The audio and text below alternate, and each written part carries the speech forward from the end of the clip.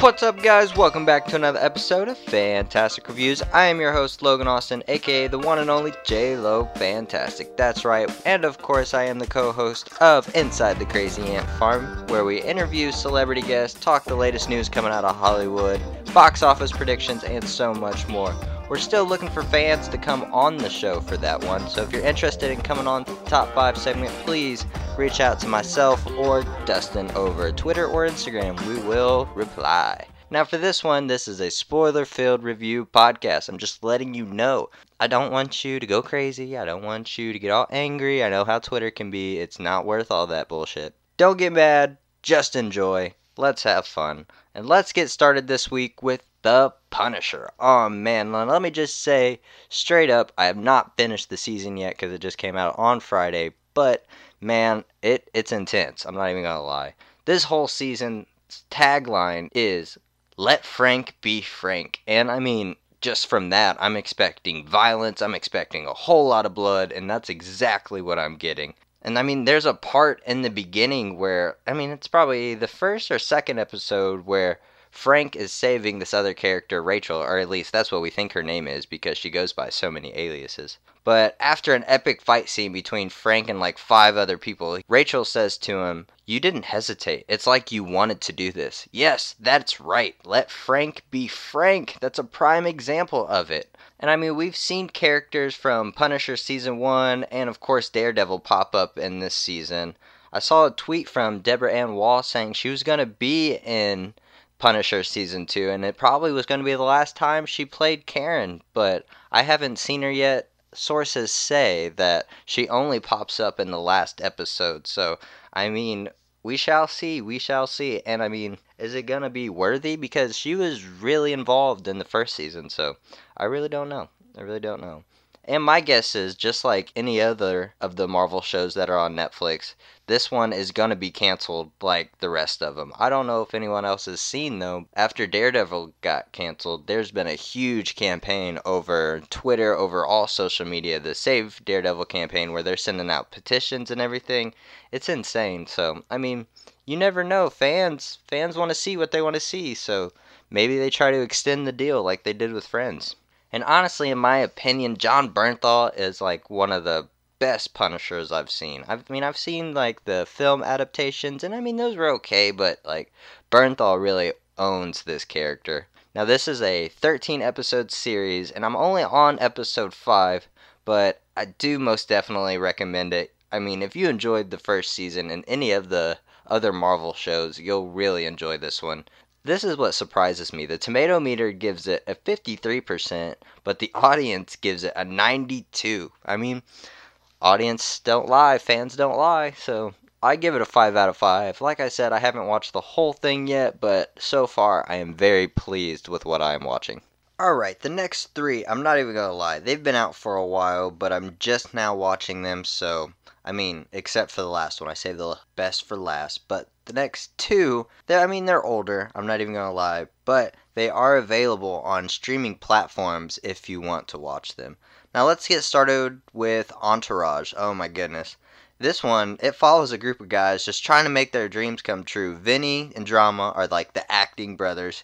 E is Vinny's best friend / manager, and Turtle is everyone's lovable chauffeur, at least at the beginning. And I mean, from what I've been told, this is the most accurate interpretation of Hollywood and the entertainment industry. It shows the highs and lows of this business, and it shows how you just keep striving and keep doing your best. The executive producer of this one is Mark Wahlberg, and apparently the series is like loosely based around him, which I could see because, I mean, there's similarities with him and Vinny. Now you're probably thinking, didn't this show come out like 10 years ago? And I mean, where can I even watch it? Yes, it came out like in 2004 to 2011. That's when it was on HBO. But it's on Amazon Prime, so I mean, I definitely recommend it. It's so brilliant. It's definitely something I want to emulate my life around. It's amazing. Like I said, everything I'm wanting to do in my career, this show is like an outline of that. What I need to know and how I need to move in the entertainment industry. It's amazing. And I love the whole entire cast. Like, I'm trying to reach out to all of them or let them come on Inside the Crazy Ant Farm because that would just be epic to interview, like Jeremy Piven. Like,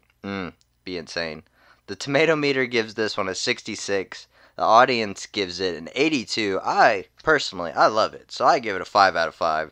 This show literally might become like my other Friends, where I could just watch it and put it on in the background and everything be okay.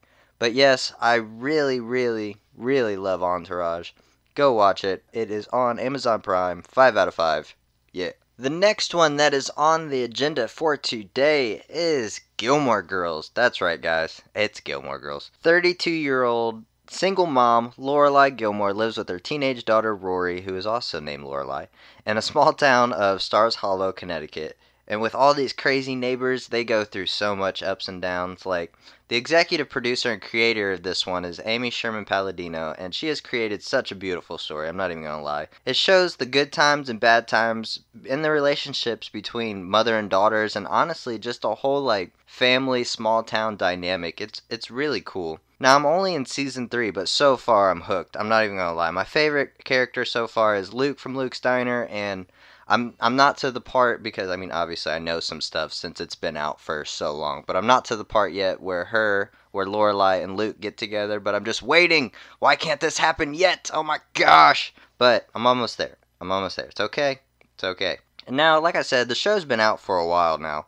And it aired in 2000 to 2007, so a long time ago, but it's on Netflix if you want to go rewatch it. And of course, there's a Netflix like revival series. It was like 4 episodes. It came out in like 2016, and I guess really wrapped up the series. And so I can't wait to get to that part. That's going to be really exciting. But really, this is just another phenomenal cast.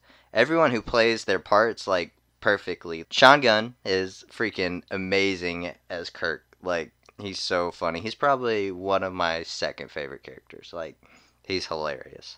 But I'm very excited to see how everything develops with like Rory in college and how it'll affect Lorelai and all this craziness. So, I mean, we shall see, but I'm really enjoying it. You guys out there, do not get discouraged because it's called Gilmore Girls. I was one of those guys. I'm not even going to lie.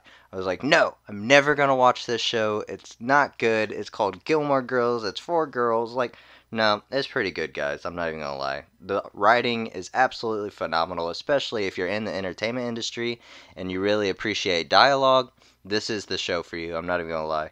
The tomato meter gives this one an 81%, and the audience gives it an 82. For me, I give it a 5 out of 5 so far. It's pretty good. It's pretty amazing. Thank you, Little Cam, for introducing it to me. I appreciate you. Oh man, the next one.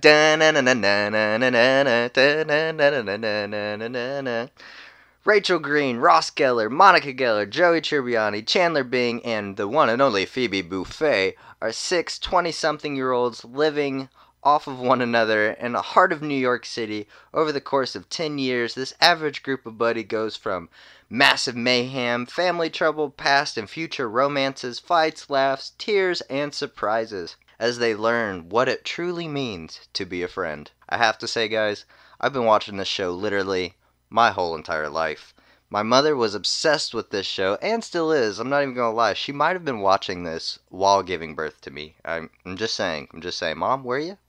So, I mean, it's only right that she passed down the obsession. When I was in high school, like, I was literally hoping my life was going to turn out like this. Like, I mean, of course, not exactly like that, but to find a good group of friends and just experience life with them, just go through trials and tribulations and upsides, downsides, all that good stuff. It will always be funny to me. Like, I'm not even going to lie. I laugh at the same jokes every single time, and it's brilliant. Brilliant writing. I really want to get somebody else on the show, on Inside the Crazy Ant Farm, from that show. It would be absolutely amazing. Anybody from the Friends cast, please come on Inside the Crazy Ant Farm. That would be absolutely phenomenal. And I'm not sure if any of you out there have seen this, but it was gonna get pulled from Netflix for Warner Brothers streaming service. Well, Twitter went a little crazy for that, I'm just saying. And they threatened to like cancel their membership. It made Netflix sign like this huge deal, like for, I don't even know, so many $1 million, and so that they can keep it on for just another year. But it's also gonna be on Warner Brothers streaming service. Now, I don't know about NBC streaming service, because I saw that we talked about on Inside the Crazy Ant Farm how NBC is about to start their own streaming service for free, so I don't know if it'll be on there or not. We shall see. But yeah, like I said, it's crazy how much they get paid for this stuff. Like, we talked about this on Crazy Ants podcast too. Each member of the cast gets paid around 50 million a year just for the series still being on. It's crazy that that show is in such high demand. It's just so good, even with the little plot holes. Like, no one cares. No one cares about the little plot holes. No one cares about the little bad sound, bad AR. Like, no one cares. It's just such a good show. And it was on from like 1994 to 2004. Best years of my life. Just saying. The tomato meter gives this one a 72, but guess what, guys? The audience gives this one a 95. That's right, a 95%, because it's such a phenomenal show.